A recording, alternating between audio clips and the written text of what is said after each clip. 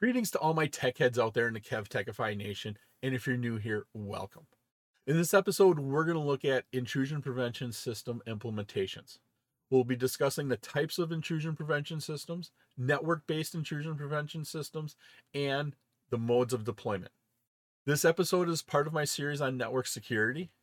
I'm Kevin here at KevTechify. Let's get this adventure started.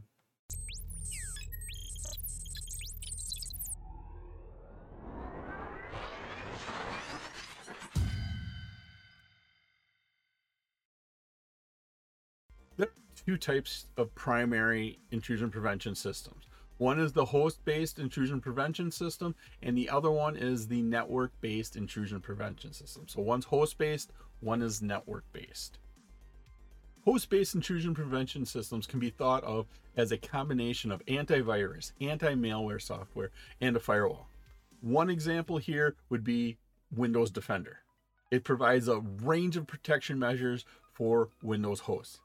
Now, I know what a lot of you are thinking, Microsoft Windows Defender. It's a horrible product, but it does a fairly decent job. If I got some industry experts in here, I could line up 6 that says Windows Defender does a great job. I could give you 6 up here that says Windows Defender does a horrible job. And that's an argument for another day, but it does a good range of protection measures. Some of the advantages of Windows Defender, whether you like it or not, is it comes with every licensed copy of Windows software out there. Meaning, if you have a client, if you have a server, and it's legally licensed, you can go and have Windows Defender on there. It gets automatic updates because of that licensing. It's included, and it's installed and activated by default. So it's a great starting point. If you want to go more beyond that, you want to use a different product, that's your choice, but it does a good base. And realistically, what it boils down to is it's better than nothing. And so where this hips are located on your network, the host-based intrusion prevention system, we're looking at your clients on your corporate network, and then we're also looking at maybe the corporate servers on your network. That's where you're going to have some sort of host-based intrusion prevention system. Now, the network-based intrusion prevention system, it can be implemented either using dedicated IPS hardware, or it can be implemented using non-dedicated intrusion prevention systems, such as maybe a router.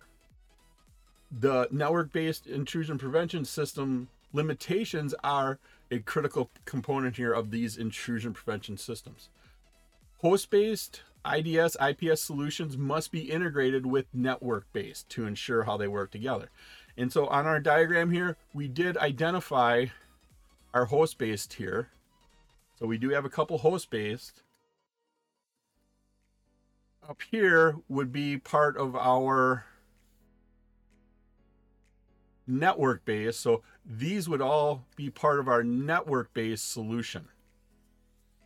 On your network, you should have both of these on there, network based and host based intrusion prevention systems to secure your network as best as you can. Network based intrusion prevention sensors, they can be implemented in several ways. First way here is you can put it on a Cisco Firepower appliance. That's one of their mainstream, one of their big corporate level firewalls. We could also look at using an ASA, an adaptive security appliance firewall there. We could put it on an integrated services router, or we can look at using the NGIPS for VMware, creating a virtual machine for our IPS sensor. As you look at these network-based sensors, they have to have certain types of software. First, you need to have your NIC, your network interface controller. The network-based IPS must be able to connect to any network, such as your Ethernet, fast Ethernet, gig Ethernet, or even 10 gig in today's backbones of data centers. You have to have your processor. Now, the intrusion prevention requires CPU power to perform the intrusion detection analysis and pattern matching. And then finally, we got to have some memory.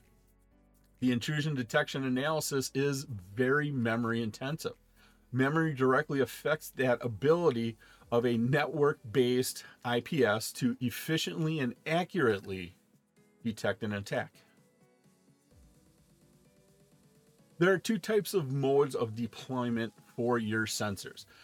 IDS and IPS sensors, they can operate in what we call in inline mode here. So the first example right here, this is inline mode. And as data travels between two devices on your network, it travels through your IPS sensor. So it has to go through here. And so this is where you need CPU. This is where you need your RAM. It has to have our network connections in there. All data travels through here. It is in line with your data.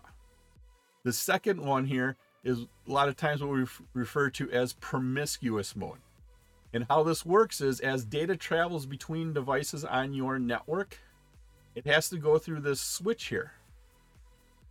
And on this switch, what it does is we set up another port here, and we're going to send copies of that traffic. So as traffic goes from device to device on your network back and forth here, it's also going to copy it down here.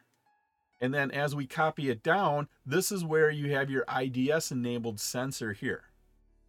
And then based upon what your IDS sensor sees, what it detects, the management server can be set up to respond accordingly.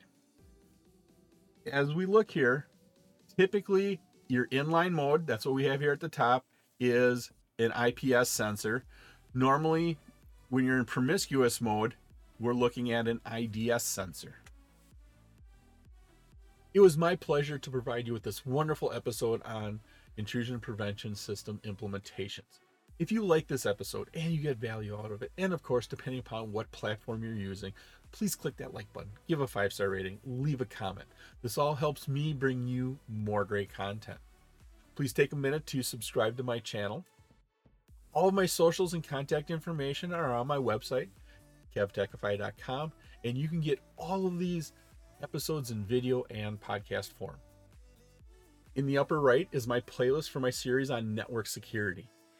In the bottom right is one of my favorite videos that I picked just for you. Thank you so much for watching this episode of my series on network security. Once again, I'm Kevin. This is KevTechify. I'll see you next time for another great adventure.